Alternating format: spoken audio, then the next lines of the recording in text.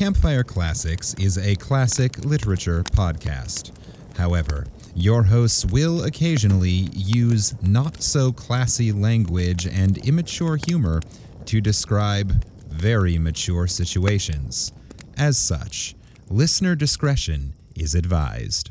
Hi, I'm Ken Sandberg, and you have already decided, based on the fact that it's just my voice, how much you're going to like this episode.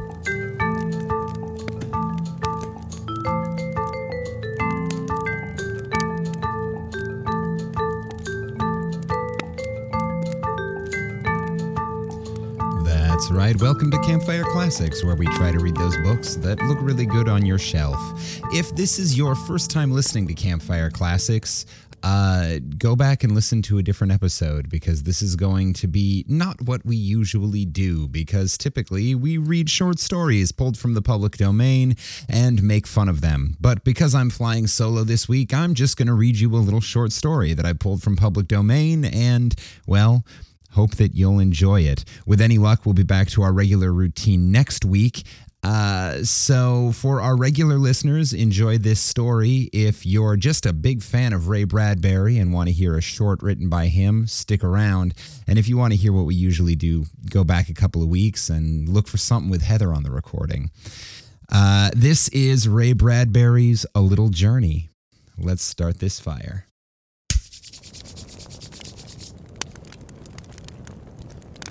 A Little Journey by Ray Bradbury. There were two important things. One, that she was very old. Two, that Mr. Thirkell was taking her to God. For hadn't he patted her hand and said, "Mrs. Bellows, we'll take off into space in my rocket and go to find him together." And that was how it was going to be. Oh, this wasn't like any other group Mrs. Bellows had ever joined. In her fervor to light a path for her delicate, tottering feet, she had struck matches down dark alleys and found her way to Hindu mystics who floated their flickering, starry eyelashes over crystal balls. She had walked on the meadow paths of ascetic Indian philosophers imported by daughters in spirit of Madame Blavatsky. She had made pilgrimages to California's stucco jungles to hunt the astrological seer in his natural habitat. She had even consented to signing away the rights to one of her homes in order to be taken into the shouting order of a temple of amazing evangelists who had promised her golden smoke, crystal fire, and the great soft hand of God coming to bear her home. None of these people had ever shaken Mrs. Bellows' faith, even when she saw them sirened away in a black wagon in the night or discovered their pictures bleak and unromantic in the morning tabloids. The world had roughed them up and locked them away because they knew too much. That was all. And then, 2 weeks ago, she had seen Mr. Thirkell's advertisement in New York City. "Come to Mars. Stay at the Thirkell Restorium for 1 week and then on into space on the greatest adventure life can offer.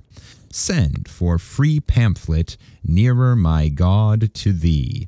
Excursion rates, round trip, slightly lower." Round trip, Mrs. Bellows had thought, but who would come back after seeing him?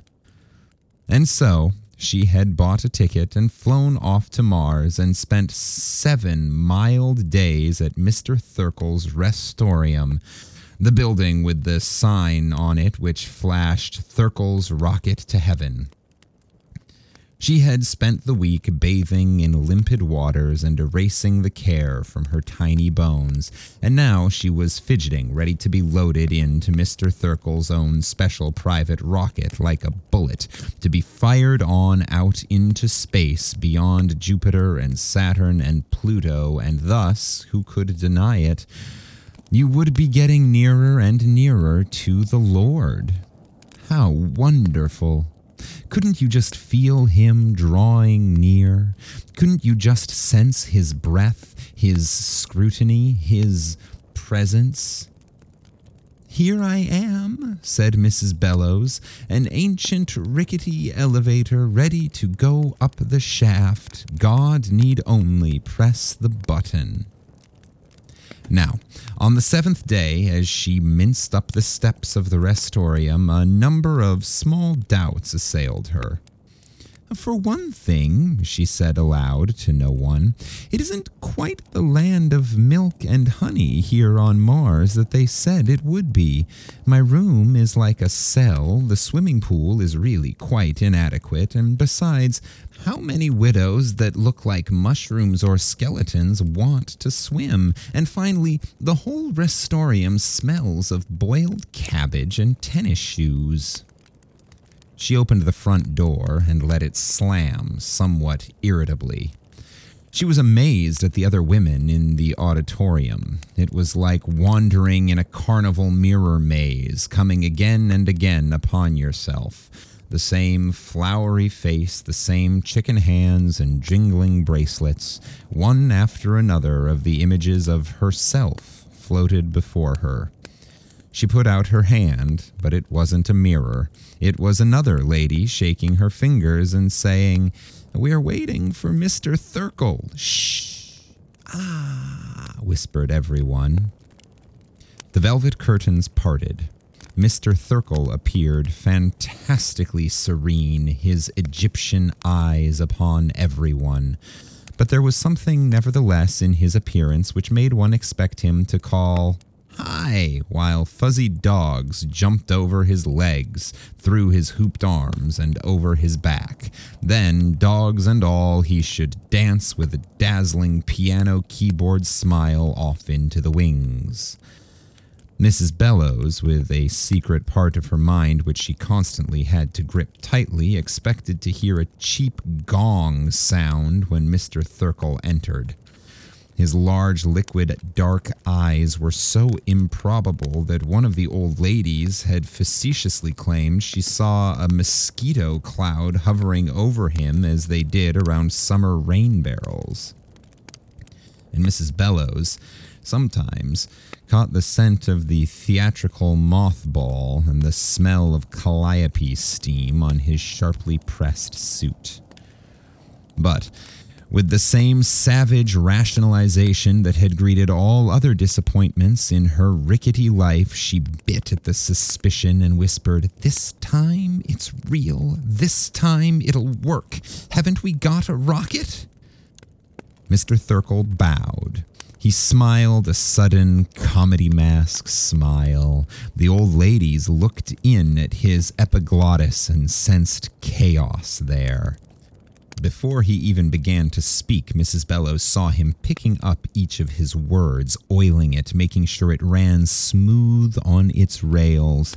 Her heart squeezed in like a tiny fist, and she gritted her porcelain teeth.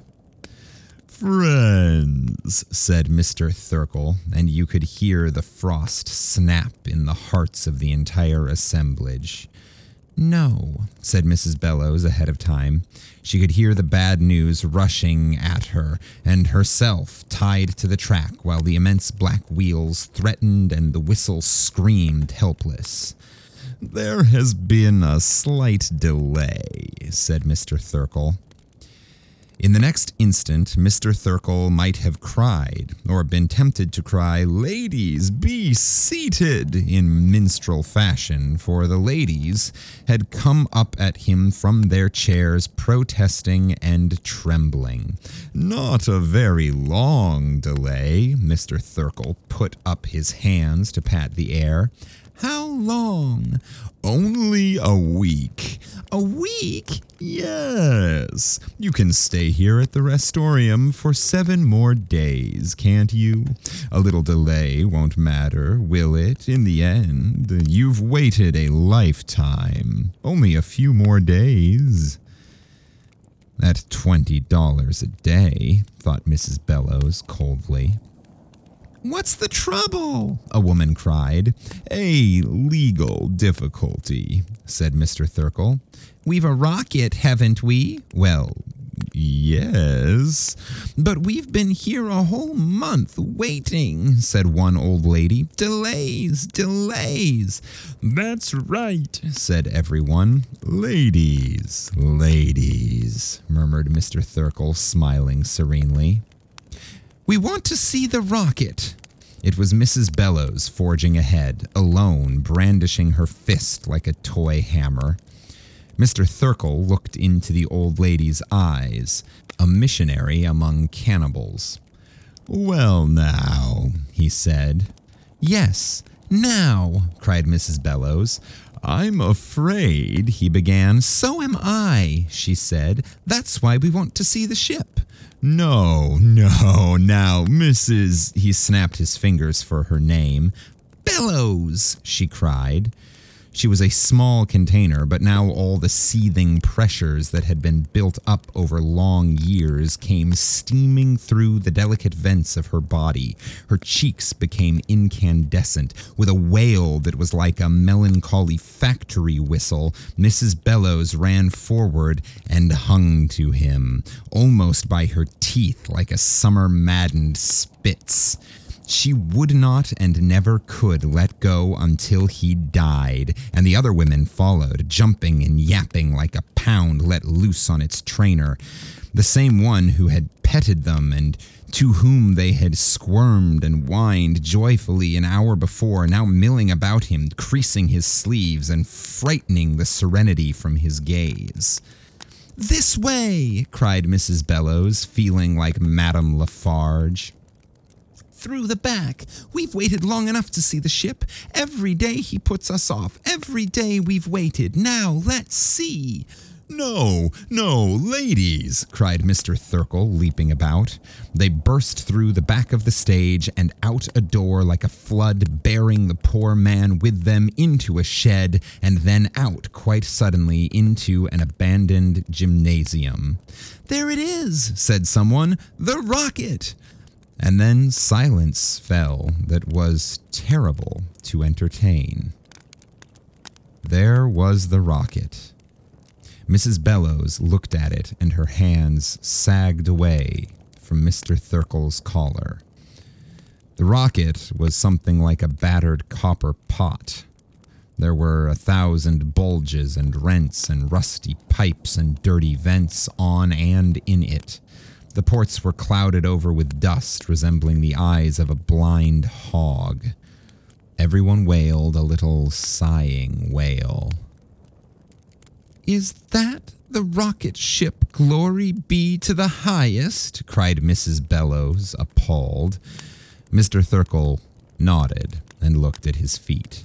"For which we paid out our $1,000 apiece and came all the way to Mars to get on board with you and go off to find him?"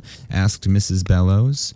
"Why, that isn't worth a sack of dried peas," said Mrs. Bellows. "It's nothing but junk."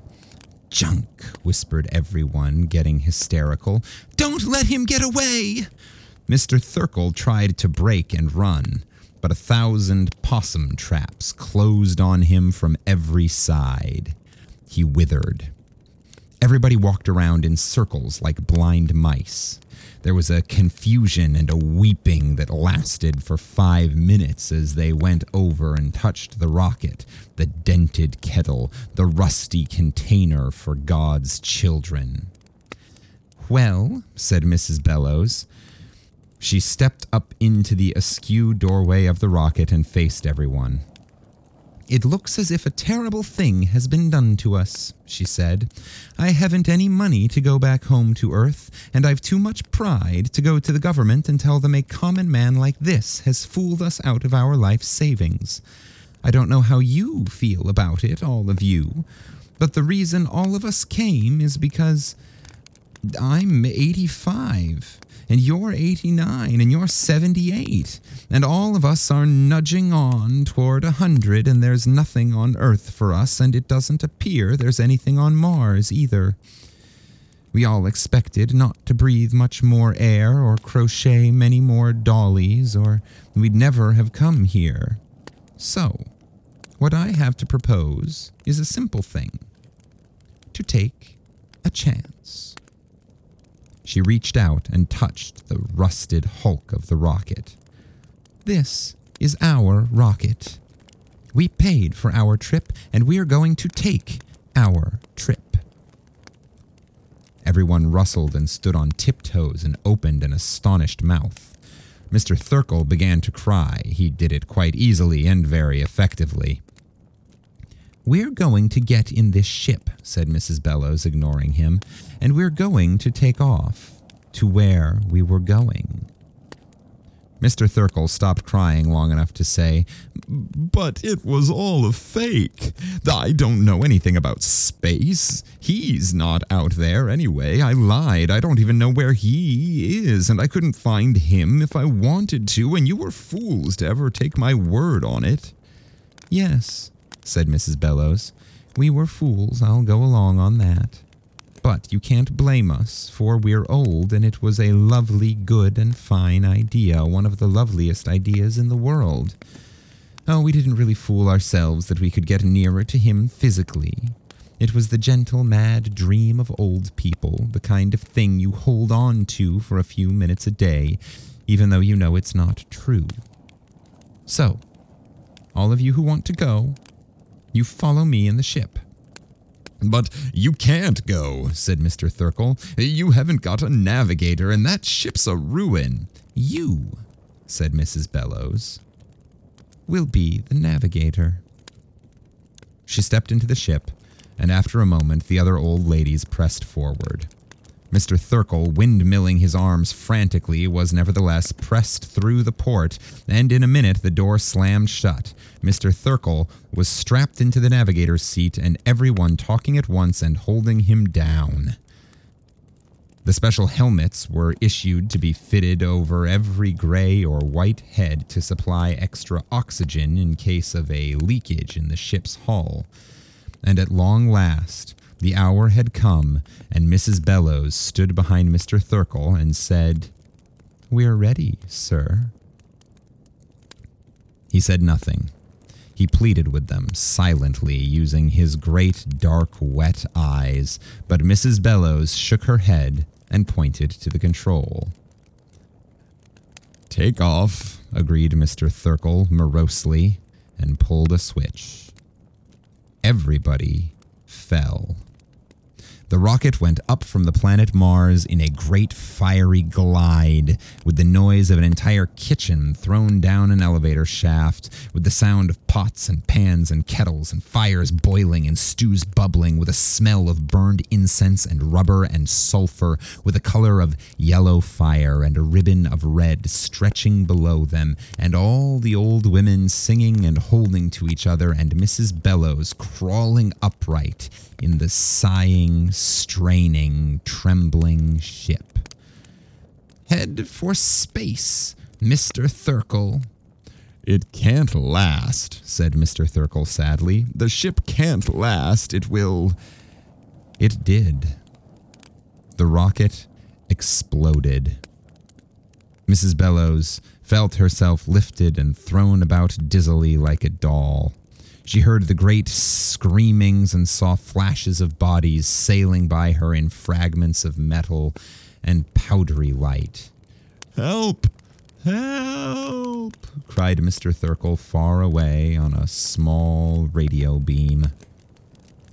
The ship disintegrated into a million parts, and the old ladies, all 100 of them, were flung straight on ahead with the same velocity as the ship. As for Mr. Thurkell, for some reason of trajectory, perhaps, he had been blown out the other side of the ship.